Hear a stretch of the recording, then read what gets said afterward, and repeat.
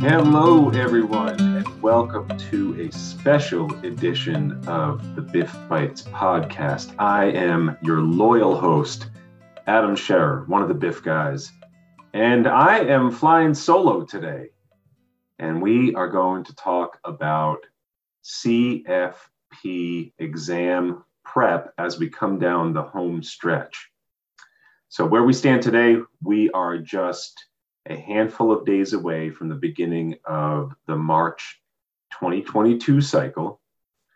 And for all of those students out there that are diligently studying, we thought we'd just give a few extra tips to keep top of mind as you wrap up that studying and prepare for the big exam. So what we wanted to cover today was just the overall landscape of questions on the exam and their difficulty. So it's widely known in financial planning circles that the CFP exam is tough, and it takes a lot of preparation. It takes a lot of time, but it is absolutely doable. And so many people each cycle prepare diligently, they get through, they pass. Others don't, but then down the line they pass. One of the things we wanted you to go into the exam with was a notion just of how the different levels of questions fall throughout the exam. And hopefully we're going to help you consider where you want to place your emphasis in your study as you're wrapping things up. So what I'll often tell students to do as they're getting ready to step into the exam, kind of in the week beforehand, is to just take a piece of paper, draw a line from left all the way to the right. On one end, put a little hash mark and write easy bucket. On the other end, draw another little hash mark and write very, very difficult bucket. And then put a little hash mark somewhere in between. Now, what we've just made is a very rough map of your CFP exam, just along that continuum. So on your exam, for you, the difficulty level of any given question is going to fall somewhere on that line. And we know just from firsthand experience, being a student ourselves, having seen this exam, that what's lurking out there are questions that are just going to flat out stump you. They're going to stop you in your tracks. They're going to feel impossible. They're going to leave you totally confused. So expect that. That's going to be on the right end of your continuum. However, there are also some easy buckets. I'd go so far as to say they're even more identification-based, which is the exception to the rule on the CFP exam, where for the most part, we're at least talking about basic applications of the concepts. But you do have those easier buckets, those easy layups, those easy points. And the way that it works throughout the exam is, it's almost like a normal distribution curve is written above that continuum that we made, where the bulk of the questions are going to be scattered around the center, but you're going to have some of those outliers to either side, both the easy side and the really challenging side. Now, what we want to look at first are these basic level 1 questions, more foundational knowledge, more identification based. On this exam, because of how the exam is scored and the cut score on that exam is established, without going into technical terms, the gist of it is you need to get the easy questions. All right, this runs counter to a lot of what you hear in circles. And honestly, the way that a lot of programs are going to have you train, they're going to have you train up to these really challenging, hyper nuanced, in the weeds types of questions. Now, those really difficult questions offer great opportunities to fill in some details. But the points that absolutely matter on this exam are the easy buckets. And it has to do with the process. So basically, when these questions are written, they go through various stages to figure out just how many people with 3 to 5 years of financial planning experience with individuals or businesses would know that out of 10, right? Everyone kind of gives a score. It goes along, there's psychometricians that are involved, and then these questions get tested with actual live exam. And CFP board looks at the data and they assign a weighting to that, which somehow informs that cut score, where we determine who passes and who doesn't. So back to those basic questions. One of the things that myself and the BIF guys emphasize throughout our education is how important that lower level of question is, that easier to get question. And the reason for it is the people that you are competing against in your pool, the people in your cohort, and also the people historically who have taken this exam. You have to look at the percentages of people that are landing that. And you want to be in that pool. You don't want to lose ground there. With the hyper difficult questions, everyone's going to struggle with those. In fact, when they're designed, their weighting is different because it's expected that fewer people are really going to get those points. Okay? So fundamentals are key. So what can you do in your study to really true up your fundamentals?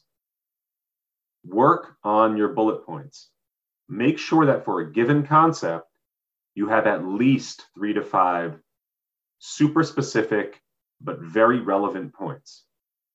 Make sure they're trued up. I mean, if you have a stack of note cards with a bunch of different concepts, just run those down. Make sure it's almost automatic at this point. Really fast, and the likelihood of you getting those points is really high. So what's an example of this? Let's look to our P&C insurance. So which homeowner's form is going to be used by renters? This is the level we're talking about here. And I'll give you a moment, but that should have come to mind for our March cohort, right? And it's an HO4 form. That's for renters. Okay, so that's an example of that type of question. Now, in the middle, in the bulk of that bell curve in terms of difficulty on your CFP exam, that's where you're going to see most of the exam action. And what defines this portion of our continuum and our exam prep bell curve, right, is that these questions are at the level of application. So it's not just identification, it's not just pointing out some facts. It's actually applying those facts and working with some numbers and putting that into action, whether it's through a calculation or through the development of a recommendation, given a small set of facts about a person or a business.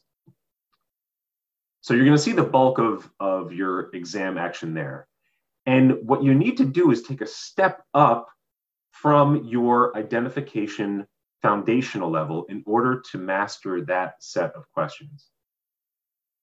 But notice it all starts from your foundations, because what you're doing in this area of your exam for any of the questions that are basic applications of concepts, you're taking a couple of different bullet points from a concept, and then you are applying them to a person, a situation, a business. All right, so what can be an example of this? Let's look to net investment income tax and that 3.8% tax that could be applied to different individuals.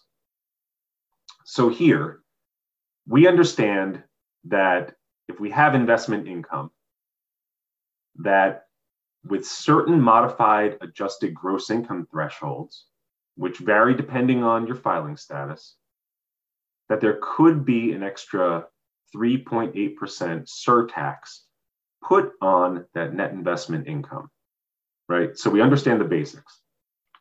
What we also need to know there is what's considered net investment income.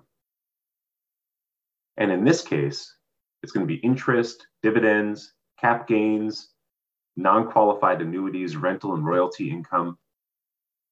Okay, so those are examples of what would be considered investment income. You also have to be aware of what's not investment income, right? So wages, unemployment comp, Social Security benefits, tax-exempt interest, self-employment income, alimony, any operating income from a business. So these are not investment income. But notice, there's our foundation, right?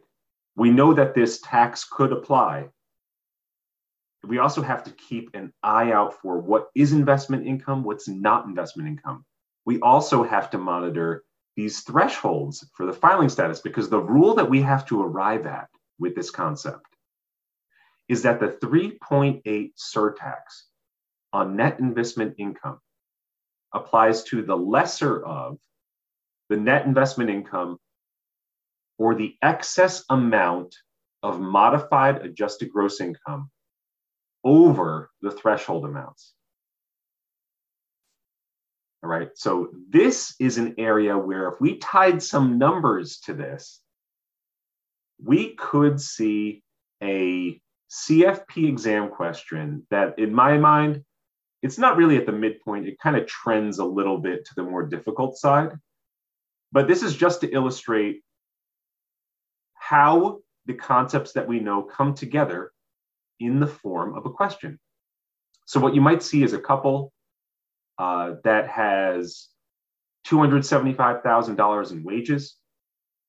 They have $25,000 of net investment income. And altogether, their modified adjusted gross income is $300,000. So what do we have to do? If we're looking to calculate the 3.8 surtax on that net investment income, we have to take a look at the couple's filing status. They filed jointly, which means their threshold amount is at $250,000, which also means that their modified adjusted gross income, right, it is exceeding that by $50,000. They had $25,000 of net investment income. And here's where you apply the rule. The tax applies to the lesser of the net investment income, the modified adjusted gross income over $250,000. So it's going to apply to the $25,000. You do the math, it's $950 in additional tax. But do you see how our knowledge of some of the basics all come together? And this is one of the reasons why taxes can feel so daunting, is that in order to get to the point of application, you have to know a lot of the underlying principles. But tying it back to your exam prep, do you see how knowing the basics on this concept can allow you to take a step-by-step approach to getting to the point of application? So for example, if you knew what net investment income meant in the eyes of the IRS, you knew what non-investment income items were, you could potentially have some points there. If you knew the rate that would be applied with this extra surtax being 3.8, there's some extra potential points there too. How about funneling in the threshold amounts for the different filing statuses? Putting that all together and applying that rule, that for the 3.8 surtax on net investment income, it's the lesser of net investment income or the excess magi over whatever that threshold amount is. Okay. So a little more robust there. That is a moderately difficult question, in my opinion. And there could be something that's an outlier that is completely out there that catches you by surprise. And with those super difficult ones, grapple with those as much as you can. You know, really lean into your basics there. What's in your toolkit? What can you use? Can you get a little chippy and use some exam strategies to help you strike out some answers and increase your odds? And if you can't, you just give it your best guess and you move along.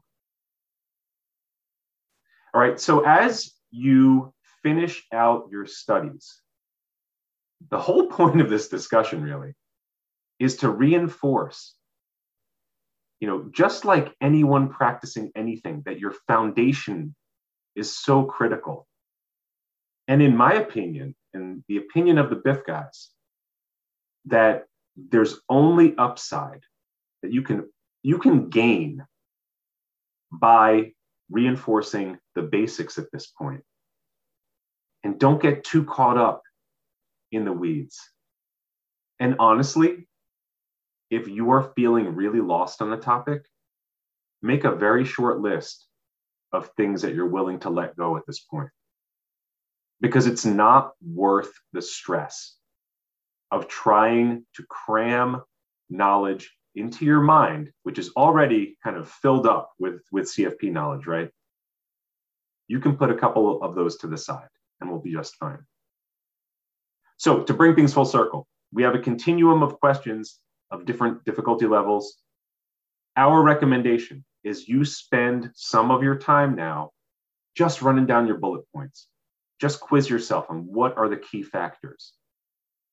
Because by knowing that, you have a toolkit of facts that can be applied to scenarios to help you arrive at the best answer. For all of those of you that are pursuing the marks right now, this is a good one to just put a pin in and come back to, and we hope you listen to it down the line. Continue to send your questions into myself and the BIF team, but we're along for the ride here for all those March students. So for those of you sitting in March, if you happen to hear this, you have a little bit of time, be sure you reach out to us. Give us a shout, all right? We'd be happy to hear from you and offer any advice, wisdom, or just lend a listening ear at this point. We know how stressful it can be.